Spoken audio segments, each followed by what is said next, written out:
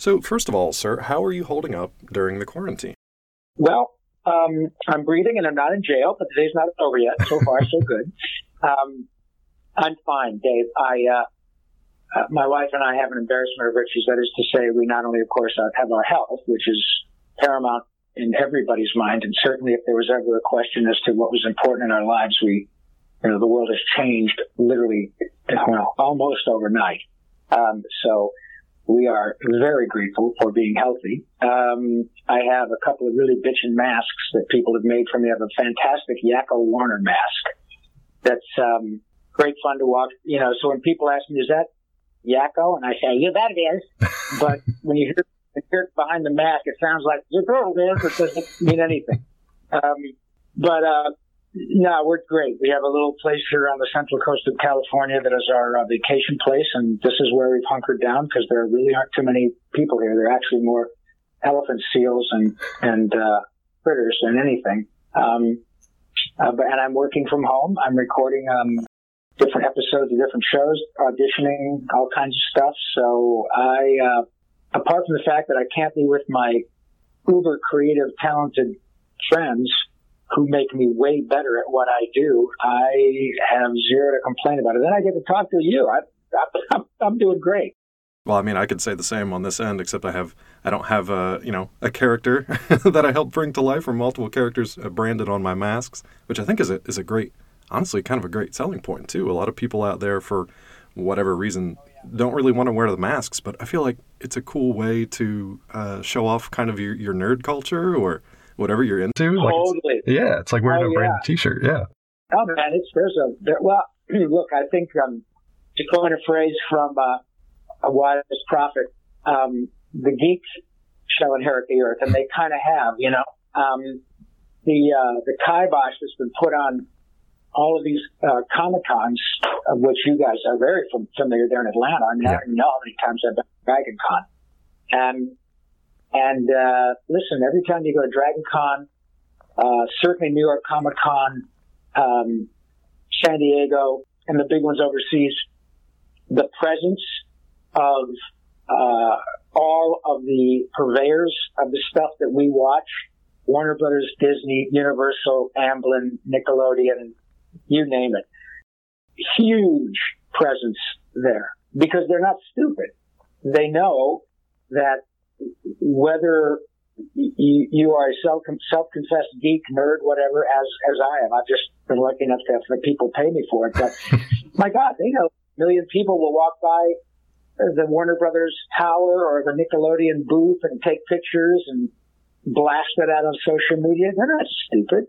And so the fact that we don't have that now is, we're living that example of necessity is the mother of invention. I'm doing online autograph signings, and they're, by my calculations, pretty damn successful from both sides of the equation. It's not how I make my living. It may well be that that's how my living is going, depending upon, what happens at the studios here in LA. But the fan base loves it.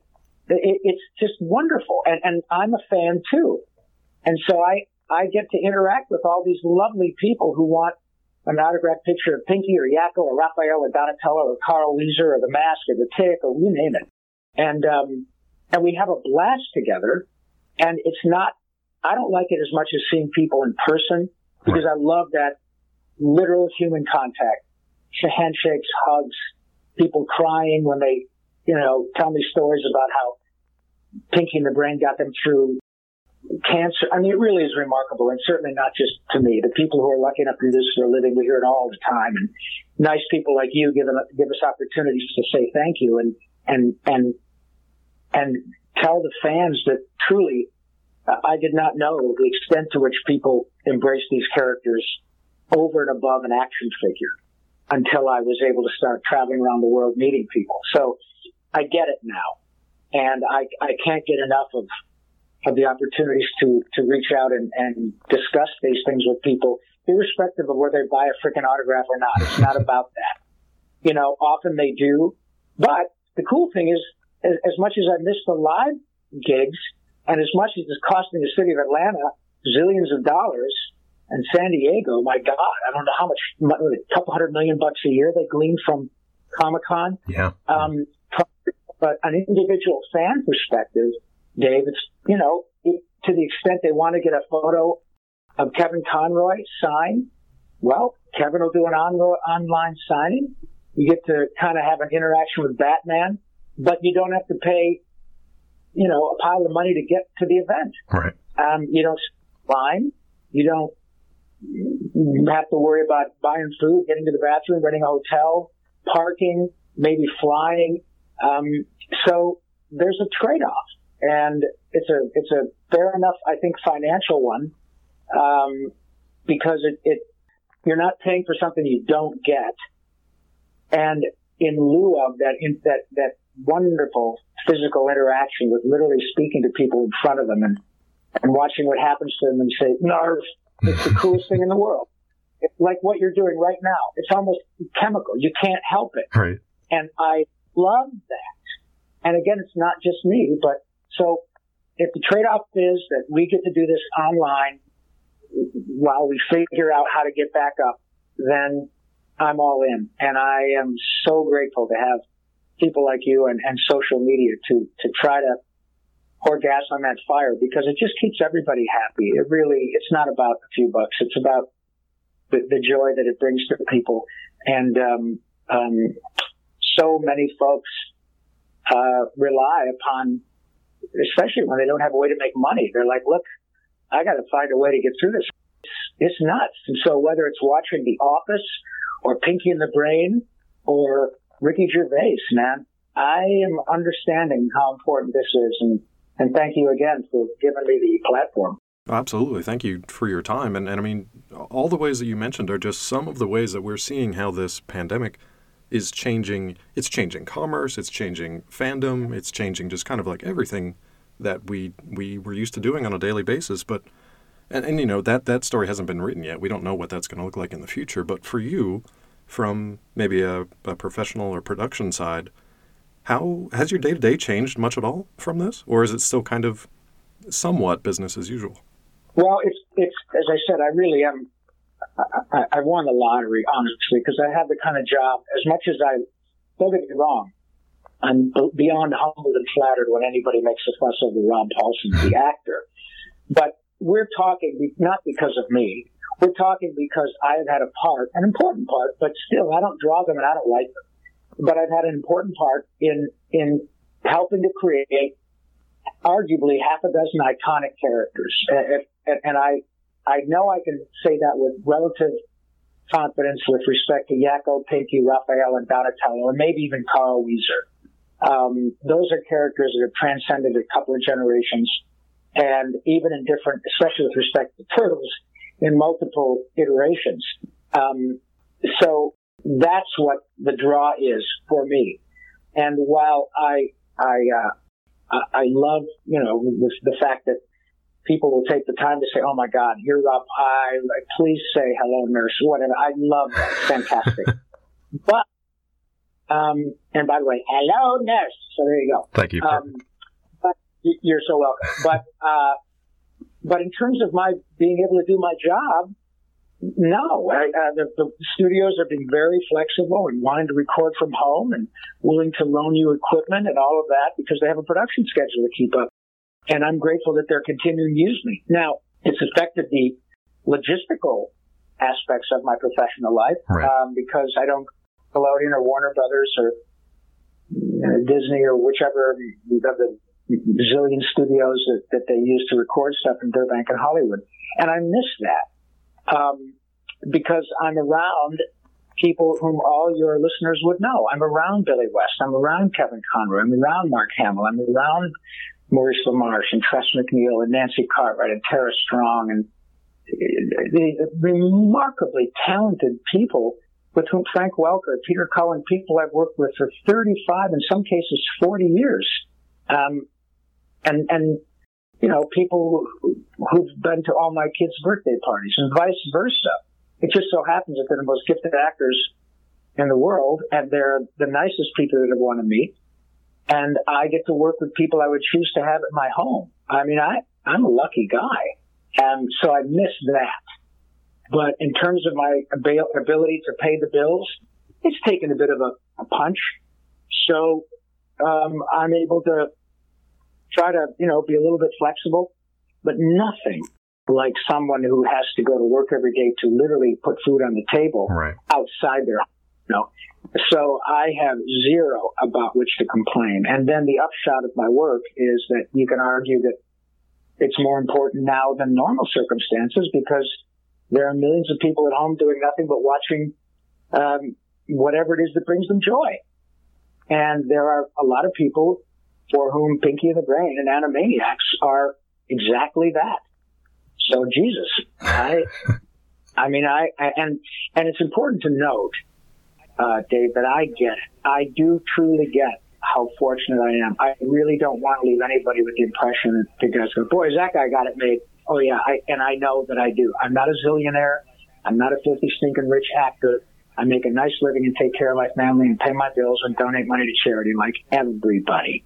But I can tell you categorically that everyone who does this gig, the people I've met and some that the people I've mentioned and many whom I've not, but I know them anyway, all get how lucky we are. This is a remarkably wonderful way to make a living. And there really is no downside. It's just wonderful. So I'm looking forward to getting back at it in the traditional way, but I can still do it and make people laugh, and ultimately that is what makes my soul the happiest, is bringing joy to others and not just me. It's a cool way to move through life.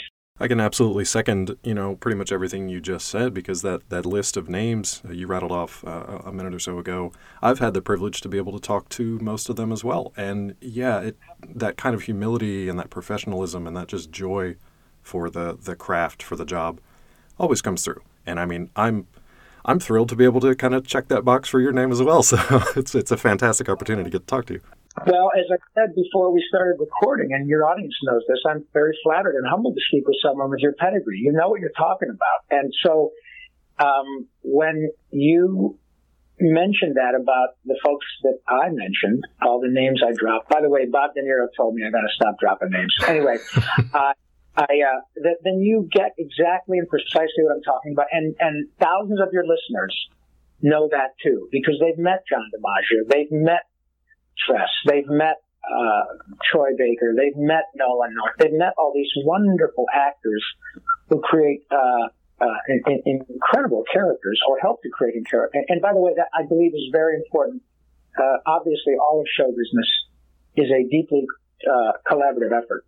However, in animation, it's really important, at least for me, to make sure that people understand that we understand that we don't draw them and we don't write them. Harley Quinn is fabulous because of Paul Dini. And there are wonderful actresses who have brought that character to life. Tara and, I forgot the young woman, wonderful actress who plays her in the movies. Margot Robbie. Mm-hmm. Wonderful actor. I mean, obviously, she's been Oscar, all of that. That has nothing to do with it. But we know they're good. But it ain't nothing without Paul Dini, period, end of story. And same with me. Without Tom Ruegger, without Steven Spielberg, without Gene McCurdy and all these incredible writers and stuff, Maurice and I get the joy of saying, Pinky, are you pondering what I'm pondering? I think so, brain, but it's scoring. There's why does he keep doing it? I didn't write that, I'm pretty good at it, but this is such a wonderful opportunity when I speak with folks like you who know from experience by meeting these people how utterly humble they are. It's precisely because of that, because we are all nerds and we all respect one another's craft. And the number of times, literally throughout the day, that I go, holy crap, where did that come from? Or who wrote that? Or, when you're able to work on with scripts that are world class week after week after week on shows that have become iconic, all it does is really set you up to be incredibly impressed or deeply disappointed, because you can watch with an eye that is, even though art is subjective, I have had the great good fortune of performing scripts that are so good that anybody could read them, and they get the joke, and the context is so smart, so that when you're primed for something and it doesn't live up to the hype, and you're knowing 3 moves in advance where the script is going, you kind of go, oh, well, that's not as good as what I've done in a cartoon show. Mm-hmm. And so it turns out that it doesn't matter whether it's feature films, cartoons, whatever. Good art is good art. If it's able to sell action figures and comic books and T-shirts and be something like Ninja Turtles, and you can argue all day long about which iteration is the best. But let me tell you something, man. There are very few franchises in any world that have done so much to bring so much joy, but also bring so much cash to people as Ninja Turtles. That's incredible when something ticks every box. And then Pinky and the Brain at Animaniacs, the king of Hollywood, 25 years later says, hey, Rob, Tress, Maurice, Jess, you want to do this again? Are you kidding me? Steven Spielberg wants to do this again. And those are shows that have not really sold a lot of merchandise compared to Ninja Turtles. Right. But they're shows that are for the sake of the art. They're incredibly talented, entertaining, funny, thoughtful, smart. The music is mind-blowing, and it transcends generations. And Steven Spielberg wants to do it again at, 72 or 73 years old. So it's not just about movie stars and selling action figures. It's about the content. And whether it's Schindler's List or Pinky and the Brain, both of them are featured in Steven Spielberg's biography.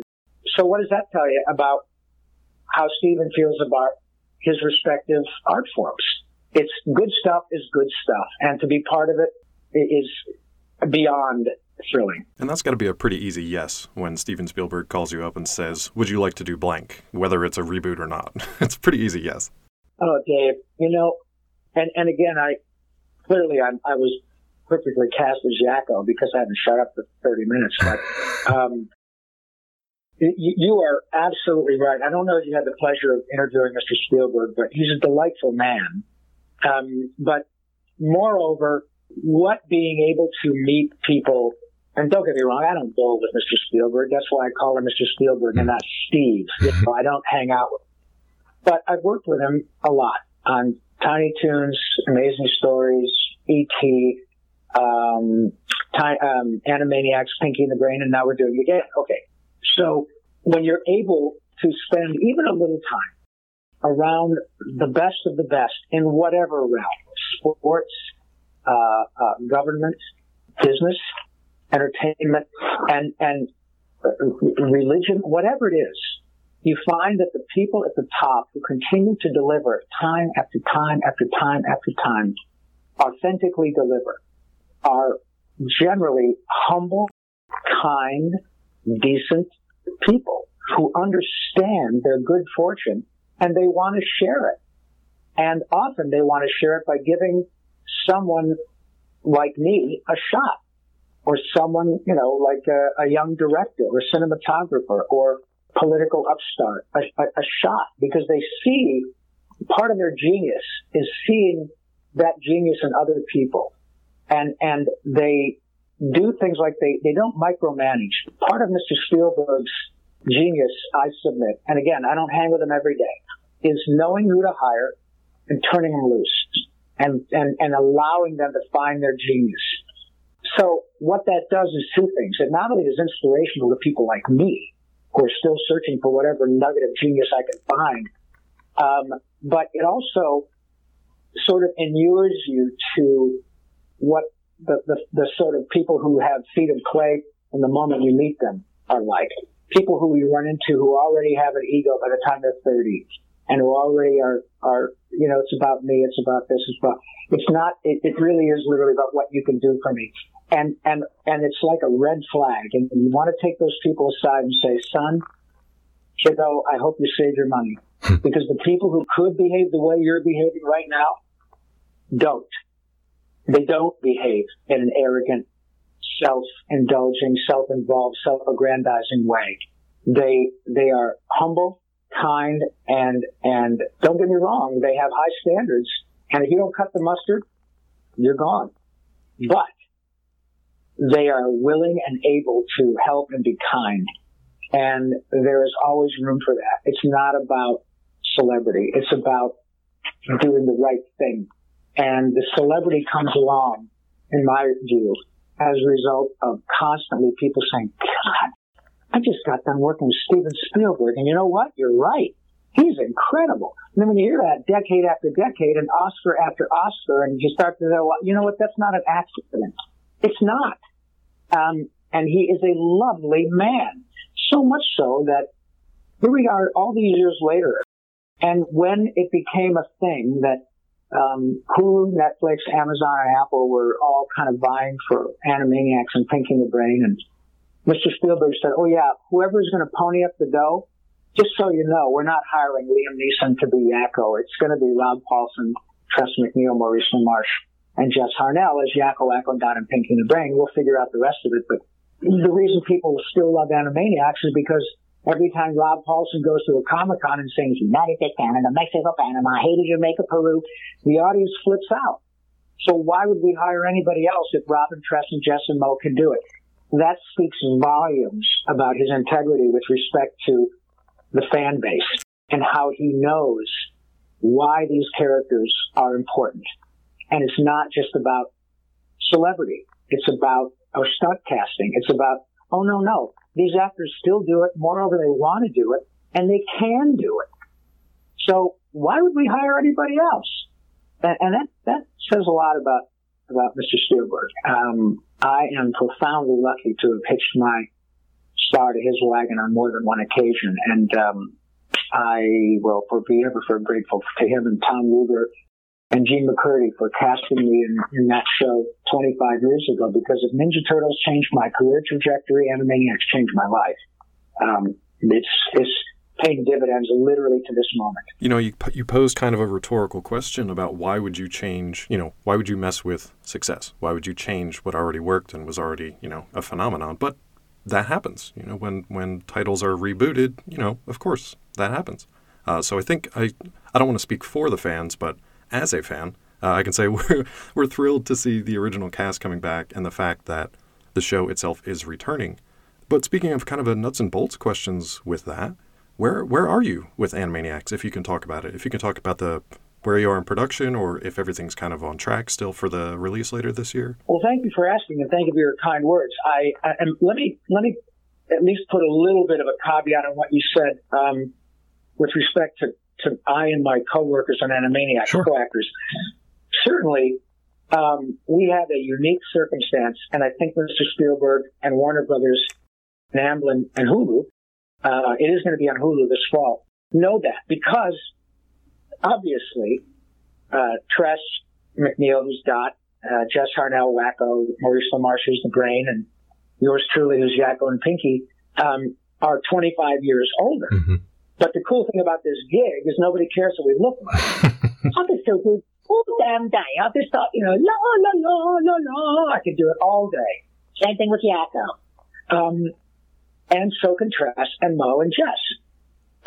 But we still have a window, because we could probably do this at this level for another 10 or 12 years, even physically. I had a bout with throat cancer a few years ago, and I'm fine. But that does kind of shed a bit of an interesting light on me. Kind of go, well, if we're going to do this, we probably should do it. Because, look, Eric Bauza is now the voice of Bugs Bunny, but Mel Blanc's been dead for 25 years. Right. And so that's precisely my point about the characters. When you have characters that are iconic, we have a wonderful window of opportunity to do it with the original cast. My suspicion is there will be episodes of Ninja Turtles on the 15th iteration when I'm dead and gone for 25 years, because that's a powerful franchise. Probably SpongeBob too.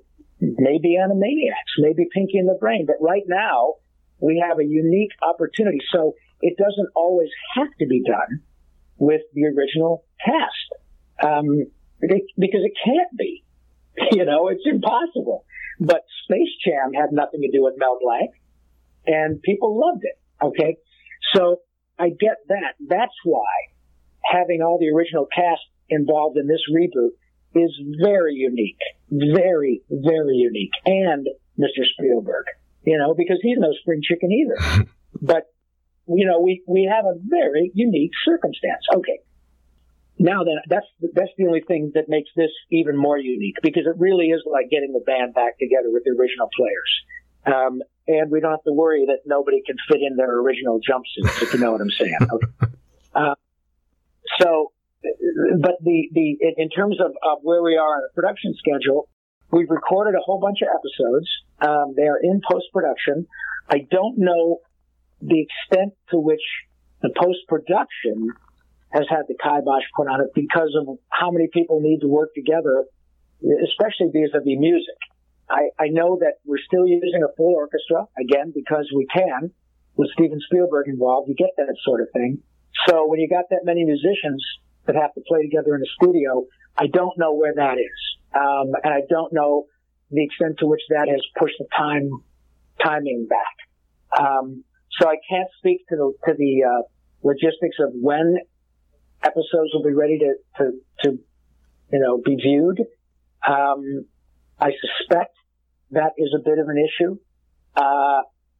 I know that in terms of the recording of the characters, we're recording stuff from home and doing post-production and dialogue replacement, tweaking things, that we got to come back and clean them up a little bit. I can do that from home because we have the technology, but the stuff that requires people to be in close proximity to one another, I really don't know. I can't speak to that. But I do know that so far everybody's pretty happy with what they're seeing, including the boss.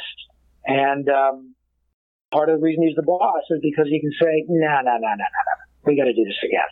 And he would, because it's, Mr. Spielberg's brand. And so he's not going to put anything out there that doesn't pass muster. So while I'm sure there are people who would prefer that it was every person who was involved with the original show, writers, producers, musicians, everything, that's just impossible for many reasons. Certainly the easiest thing to do, if they're available, is to bring back 4 cast members. That is the easiest thing to do. And we are incredibly fortunate to be involved. It is, I'm sure, heartbreaking for people who can't be involved, who still would be, had their druthers. I don't make those decisions. And all I can say is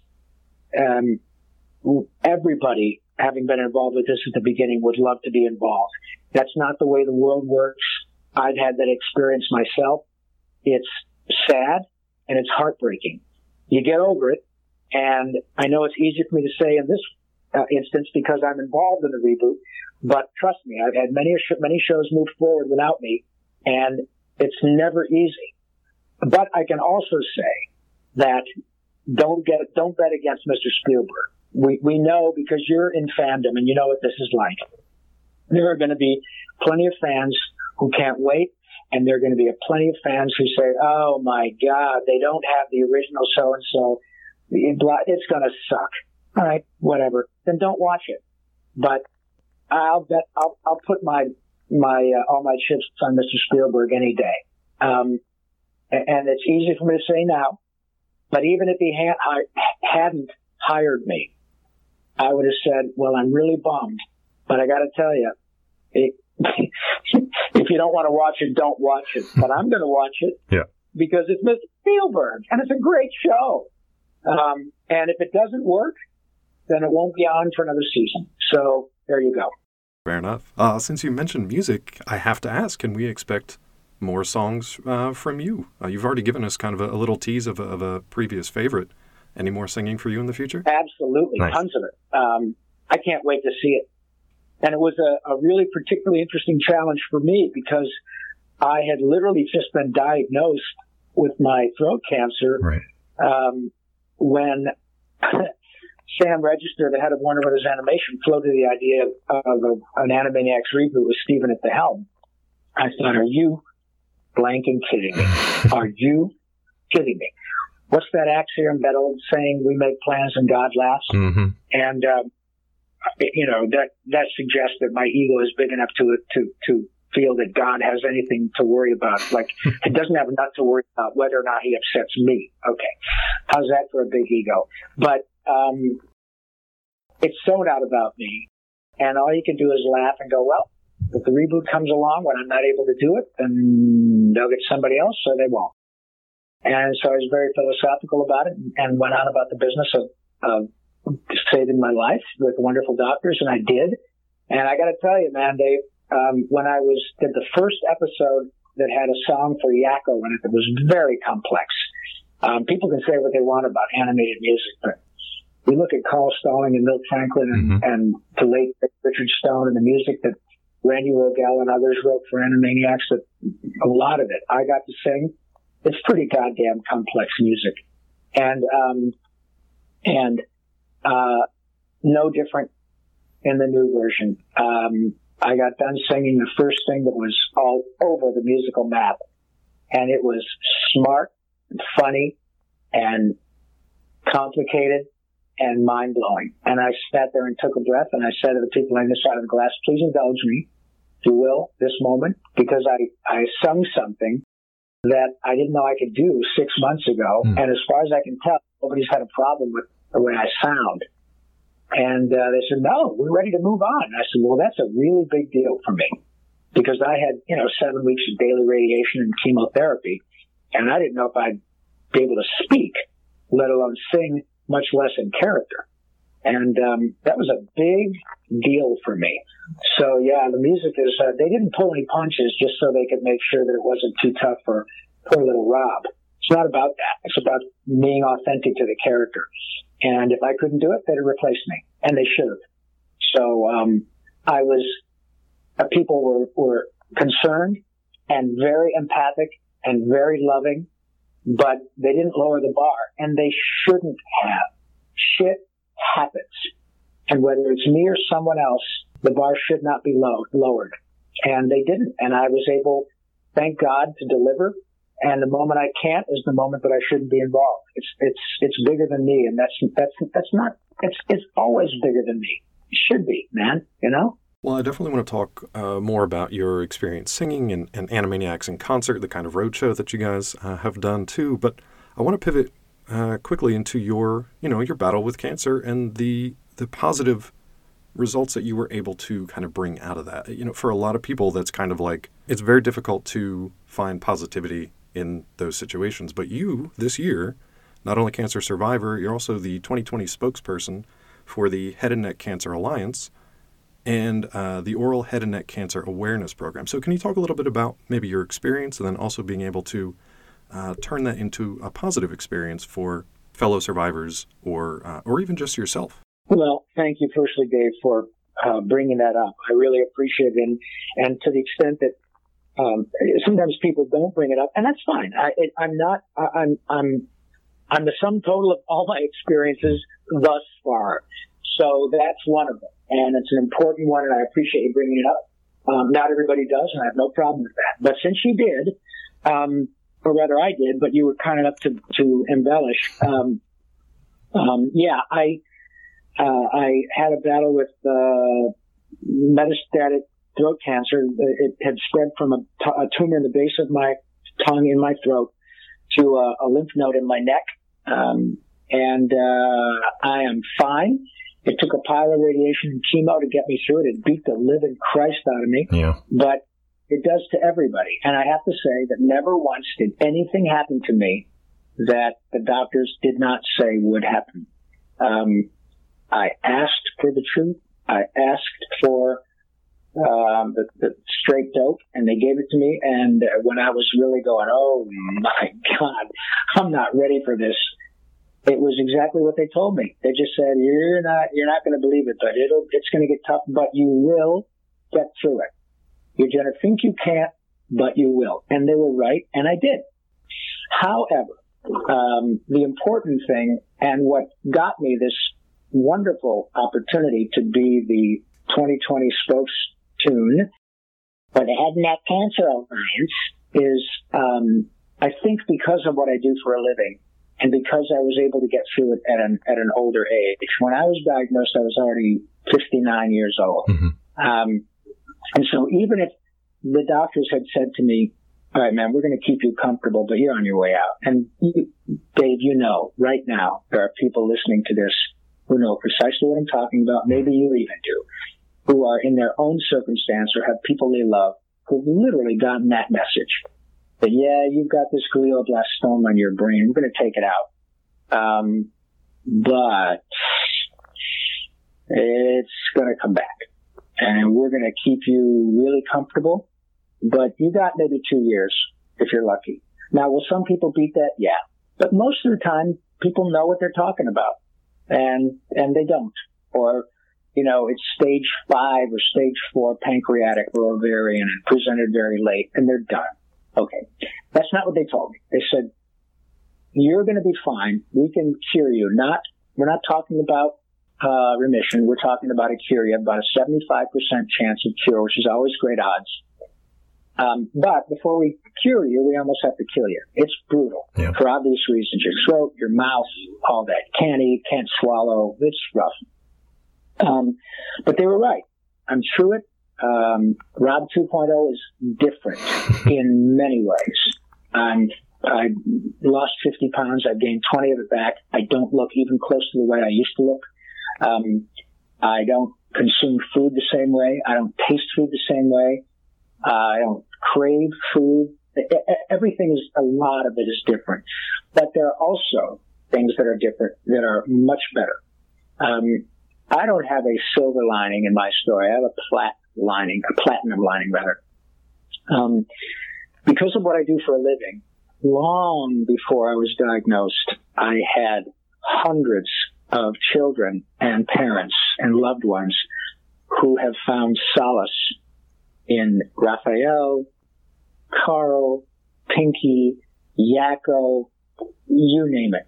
And I would get calls from child life specialists, hospitals, doctors, parents from all over the country. And again, not just me, all of us who do this that want to talk to these characters. And they don't care that it's Rob Paulsen. They just care that their little boy or little girl is talking to Raphael or Yakko. That's all they want to know. And often these parents would work this out, knowing that their children weren't going to make it, knowing their kids were on their way out. But they just, by God, wanted to talk to Raphael. Are you kidding me? I mean, it blew my mind when it was happening. My son is now grown and married and healthy and happy and all of that. Okay, so what happened when people started finding out about my experiences, these parents would start to keep in touch with me. They would start to get back in touch with me and say, Rob, hi, you don't remember me, but you spoke to my little boy, Ian, or you spoke to my little girl, Stephanie, and you will never know. I still have the pictures of her talking to Yakko on the phone when she was 8. She made it to 11, and she's been gone for, 15 years now, but you need to know, et cetera, ... Okay. Well, I did know that, but I didn't know the extent to which these characters stayed with the people who love these children for decades. And then I would start to meet them at conventions and all of that. So I have a story now about the power of joy and kindness and love that come from the most unexpected places, because I have my own anecdotal experience for decades of it, and it got me through my 6 months in the cancer cage. And now I get to go on shows like the nice folks like you and talk to, God, I've been on shows, roundtables about head and neck cancers with folks from the CDC and the world class, oral surgeons and head and neck surgeons, oropharyngeal surgeons who have to dissect people's throats and put them back together and move it. And learn how to help these people live their lives. And I can give first-hand experience about what it's like. And there are folks who will actually pay attention to me because of what I do for a living. Right. And it was that kind of cancer. So, man, I am here to tell you that I get it. And I get the power of joy. I get the power of humor and laughter. And I've been able to see it both from the sidelines when I got to go visit children or their parents in hospitals dozens of times, talked to them on the phone hundreds of times, and now I lived it. And we had experiences when Maurice LaMarche and I'd be having my chemotherapy, and Mo would come out to hang out with me, and before you knew it, people around the whole chemotherapy, area where there are 20 people in chairs, doctors, nurses, healthcare professionals, found out that Pinky and the frickin' brain were there. And it was incredible. Amazing. I was having trouble keeping my shit together, and all of a sudden I'd see the power of joy in others, and it made me completely forget about my own circumstance. And so Maurice and I would be, hey, God, Gray, look at that lovely lady. Well, you look great without hair. And we'd start, listening, and the lady would smile and start crying with tears. And it made me feel good. I mean, it never stops, man. So I can't wait to talk about those experiences. And I get to as a result of my experience with the Head and Neck Cancer Alliance. And to the extent that people are interested in learning more about that type of cancer, they can go to headandneck.org, and they'll see yours truly's ugly mug there, and they can learn all about this type of cancer. And it's unfortunately becoming more and more ubiquitous. However, it's very treatable. And my story is a great example of, hey man, if a guy who does Yakko and Pinky and a couple of Ninja Turtles for a living can get back to doing it, you'll be fine. So it's worth a look at headandneck.org. It's a fascinating story from all different sorts of levels and angles. And honestly, when I first heard about the diagnosis, I thought it was kind of cruel in the irony that, that specific type of cancer happened to a... Yeah, how about that? Yeah.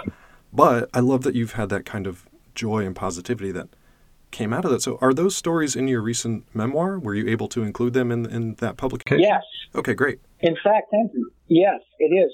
Or they are, rather. My book is called Voice Lessons, How a Couple of Ninja Turtles, an Animaniac, and Pinky saved my life.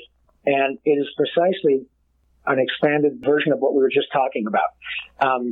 It is not just a compendium of, and then I did, and then you know me from, and then I won an Emmy. It's not that, because the last thing the world needs is a celebrity bio or memoir, another one, especially from a non-celebrity. This goes right back to the characters are famous. I'm important, but I'm not, it's not all about me. But the stories of joy and laughter and strength and courage and empathy that have come as a direct result of these characters that I've been involved with, and how they help me through my time dealing with cancer, and how they can do nothing but help people in the future. At the very least, they bring joy. And at the most, they literally help people save their lives. Right. Whether it's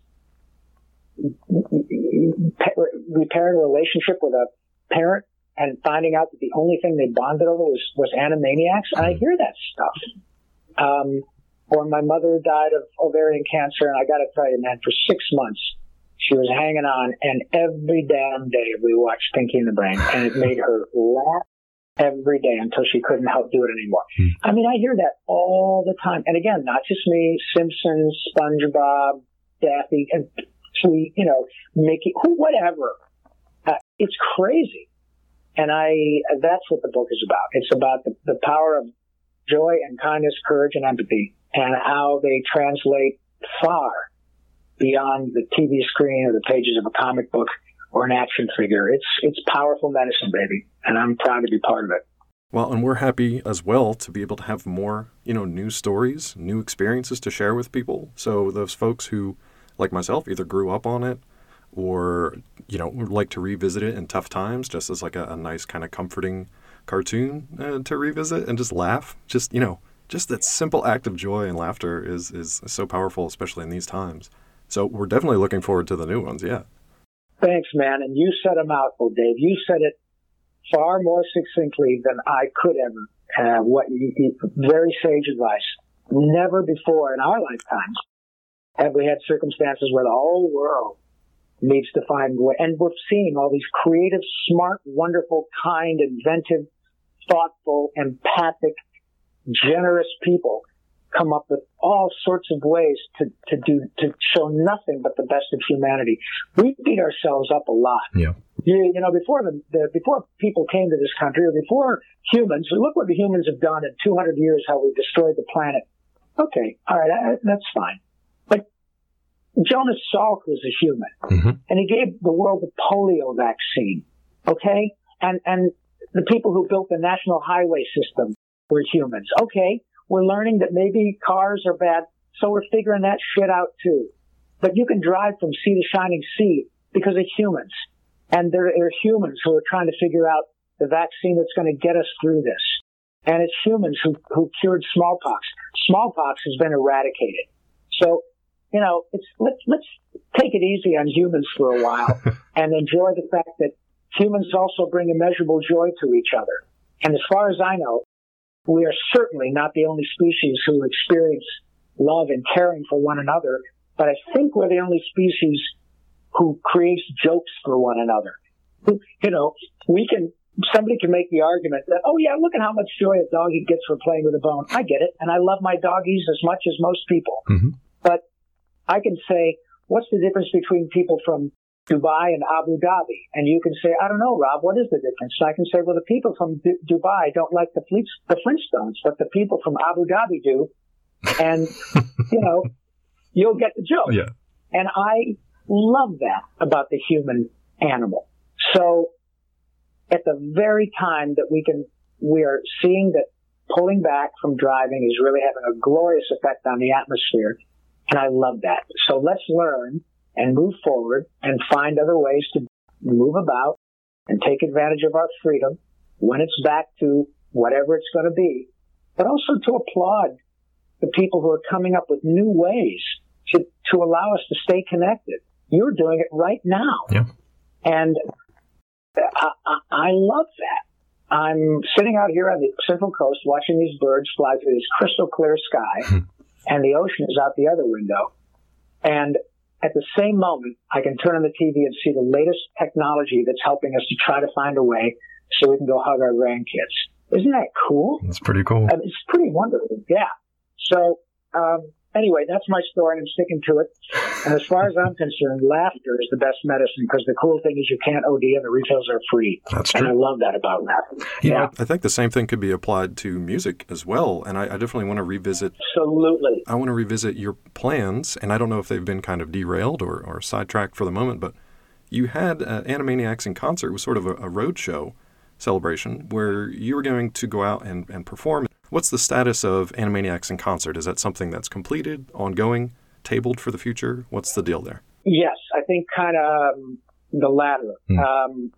Literally, while you and I were talking, I got a phone call from Randy Rogel, and Randy is the gentleman who wrote Niger, Morocco, Uganda, Angola, Zimbabwe, Djibouti, Botswana, that song, the countries of the world, and it's a great big universe, and we're all really puny. We're just tiny little specks about the size of Mickey Rooney. That's Randy. And the states and the multiplication and all those songs. Randy is the real genius of the bunch, and he and I had a lovely deal with Warner Brothers by which we were able to take the music of Animaniacs and perform it around the country, and we have been. We've done dozens of dates. We had many dates booked throughout the year, all of which have been postponed. Right. And Randy's writing music for the new show, too. But, yes, it is incredibly wonderful, and folks can go to animaniacsinconcert.com and check out videos of what we do, both with just Randy and me in a piano, or Randy and me in an 80-piece orchestra. It's absolutely glorious. It's like Bugs on Broadway, only if you had Carl Stalling and Mel Blanc doing it. And it's pretty cool to see the people who wrote and performed it. And it's the coolest. It's the coolest for Randy and me. We're blown away at the way people come out and love these songs, and they know every goddamn one of them. It's a blast to watch it. It's just wonderful to see it. And they sing along, and they know all the countries. It's just cool. So, yeah, the shows are put on hold, but we're all hopeful that we can get back to doing it. And we have, as I said, it's important to note that I said postponed, right, not canceled. Right. When will they be postponed till? Who knows? Yeah. But there are far more important things going on than whether or not we go and do this live right now. But that's the cool thing about streaming live streaming platforms like Hulu. You're going to get to literally be able to watch your favorite episode from 25 years ago, and then in the next 10 seconds, click on a brand new episode you've never seen with literally the same people doing Yakko, Wacko, and Dot. That's incredible that we have that technology and we can still do it. And just as a side note, on a personal note from me, as soon as you started singing those songs, I unearthed a memory I haven't thought of in probably 25 years, which was my first mixtape, or mix CD as it was, from a girl in school, was the Animaniacs soundtrack. So that was an unexpected nostalgia trip for me. Yeah. Isn't that something? Yeah. Just that. Here you and I are. I've never had the great good fortune of meeting you in person. I'm looking forward to that one day. But we had this wonderful conversation that you've been kind enough to initiate. And literally, you have gotten the same experience that I've witnessed firsthand thousands of times. And it is never anything less than miraculous to me, but it is singularly unique to you. Isn't that something? That's something indeed. That your experience is unlike anyone else's personally, yet I see it over and over again, and it is always glorious. It is never double negative, never not wonderful, but it's singularly unique to you. You're the one that got the mixtape. You're the one that had that feeling. You're the one that might even remember what you ate that day because it gets so firmly involved in your psyche and deeply embedded. And there are millions of things that happen to you in that year of your life. But when you hear, Burundi, Lesotho, and Malawi-Togo, the Spanish Sahara is gone. Niger, Nigeria, Chad and Liberia, Egypt, Benin and Gabon, you can go, holy shit. I don't remember 100,000 things that happened to me that year. Right. But that really, really speaks to the genius of Tom Ruger, Randy Rogel, all those musicians. They were the ones that made it happen. And all I did was sing it. And it's not false modesty. I'm good at my job. But you can throw a dart in LA and hit a good singer. You can't throw a dart and hit somebody who can write that stuff. And so the genius of Tom Ruger to produce it, Steven Spielberg to co-produce it, Randy Rogel to write it. And then you get to hear it 20 odd years ago, and 25 years later, you're talking to some knucklehead who sang it, and you go, boom, hits you back. Isn't that astonishing that what that does? So you're painting the picture for me. You're validating what I've been talking about for 45 minutes, and that the power of that is nothing short of astonishing. And you're giving credence to my argument. It's amazing. It is. And what I love about that even more is not just, from my own personal standpoint, but now new generations, millions of viewers out there everywhere will get to share new experiences. So before I run out of time with you today, when you went kind of back to the booth, when you went back to read those scripts and those songs, what was that feeling like? Was it just like picking up right where you left off, or did it take some time to sort of roll into that? Well, it was. In fact, there's a passage in my book where I talked to Tress when we were doing the original Animaniacs, and we had one of those days where we had a huge cast for, I think, 2 different episodes, and they were all in the booth at the same time, chairs behind one another. We would kind of play musical chairs as it was time to get to them. But it was the best of the best. It was Tress, Jess, Maurice, Frank Welker, Billy West, Jim Cummings, whom you guys know primarily as Winnie the Pooh and Tigger and the Tasmanian Devil and Darkwing. This particular moment, he was Warner Brothers.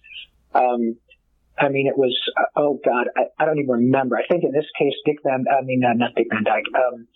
Clark and Ed McMahon were on an episode, and we were all there at the same time. It was mind-blowing. Just over it. Oh, Mark Hamill, I think, it was over and over and over. It was crazy. And I remember looking at Tress, and I said, and I've known Tress since she's been a cocktail waitress. I've known Tress for 40 years, and Tress is now the preeminent voice actress in the history of Hollywood. Period. End of story. Done 6 episodes episodes of The Simpsons alone, let alone Dot and Babs and Daisy Duck and Mom on Future. I mean, forget it. Go to the IMDb of Tress MacNeille will blow your mind. So I've known since she was a cocktail waitress.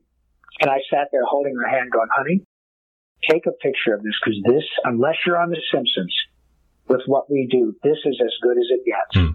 Steven Spielberg, Tom Ruger, everybody's won Emmys. We've got the best of the best musicians, best writers, best everything. And unless you're, that it just don't get no better. Cut to 25, 26 years later, we the first episode of Animaniacs in this new realm, with all this new technology, streaming services, all this technology was not even part of the landscape when we did the old batch. And in the book, and it's the truth, I said, I was wrong. It actually can get better. There's a great old love song called The Second Time Around. And one of the lyrics is, love is lovelier the second time around. It's kind of like what it basically says is you're through all the crap and you know what you want and you recognize it in yourself, in the other person. And it's just lovelier the second time around. And I can say categorically it is. It's like there's part of it that's not the same. It's different, but it doesn't necessarily have to be worse. But to be able to get back in the saddle with that group of actors and the young writers who were inspired by the shows we did have now found their way to The Tonight Show, to Stephen Colbert's writing crew, to Saturday Night Live's writer's room. The fact is that if Maurice LaMarche and I walked into the writer's room at SNL and started riffing as Pinky and the Brain, every one of those writers would lose their shit. Because part of what informed them was Pinky and the Brain. Right. I know that. And that's not hyperbole. And again, I didn't write it, but you see my point. So after what we know, and you can find Yakko's World in several permutations on YouTube, just one that I sang probably has 25 or 30 million views. What does that tell you? And okay, that's a lot. And so to be in the seat again next to Tress and Jess and Maurice and look around and go, wow, we're a little bit grayer. But as soon as we open our mouths, the people in the booth who were in grade school when we did this the first time start to weep. They start to shake and cry on the other side of the glass. And that absolutely happened. And it's mind-blowing to see the people who wrote these new episodes start to shake and get a little tearful when they hear Pinky and the Brain reading their words. Because they thought, holy shit, I know exactly what happened to me when that girlfriend made that mixtape for me. And you know what happened. And so I get to see it. I'm a lucky man, dude. And I'm the opportunity to share all these really wonderful thoughts with you and your audience. So thank you so much. From the Water Tower, you get free tickets for the rest of your life, unless, of course, you're arrested walking on the lot, then you're on your own. Well, look, I could talk to you and your various characters all day, I'm sure, but since I'm almost out of time with you today, I want to give you a chance to tease any other upcoming projects you may be working on. It kind of blew my mind that you said you're still doing auditions. I feel like you could just say your name and people will be like, buddy, here's your part. But so what else are you currently working on? That happens too, but I get it, man. Look, if I were recognizable, it'd probably be different, but it isn't. There's always a cachet about celebrity, and that's the way it goes. I can take a punch. But I'm working on a lot of stuff. I've got a podcast called Talking Tunes, and we're rebooting that. Nice. Stay tuned. The people that are interested in following me for all these projects, because I generally blast them out when they come to fruition. We live under the cloud of NDAs these days, as you know, for obvious reasons. The competition is so intense. And by the time a new project gets to market, quote unquote, video game, animated project, podcast, whatever, we got to people protect their investments. And I understand that. The best way to keep in touch and know what's coming vis-a-vis yours truly is follow me on Twitter, and I'm at Yakko Pinky. all one word, YAKKOPINKY, all lowercase. Instagram is Rob_Paulsen, all lowercase, PAULSEN. And on Facebook, Rob Paulsen, voice actor. I'll probably be on TikTok one of these days, whatever the hell that is. But that's the best way to follow me. And I am very active social media-wise to let people know about this stuff. And I'm always there. I do signings online. I have one coming up with the original 4 Teenage Mutant Ninja Turtles: Townsend Coleman, Michelangelo, Barry Gordon, Donatello, Cam Clark, Leonardo, and yours truly, Rob Paulsen, Raphael. That's cool. All 4 of us are going to be doing a signing.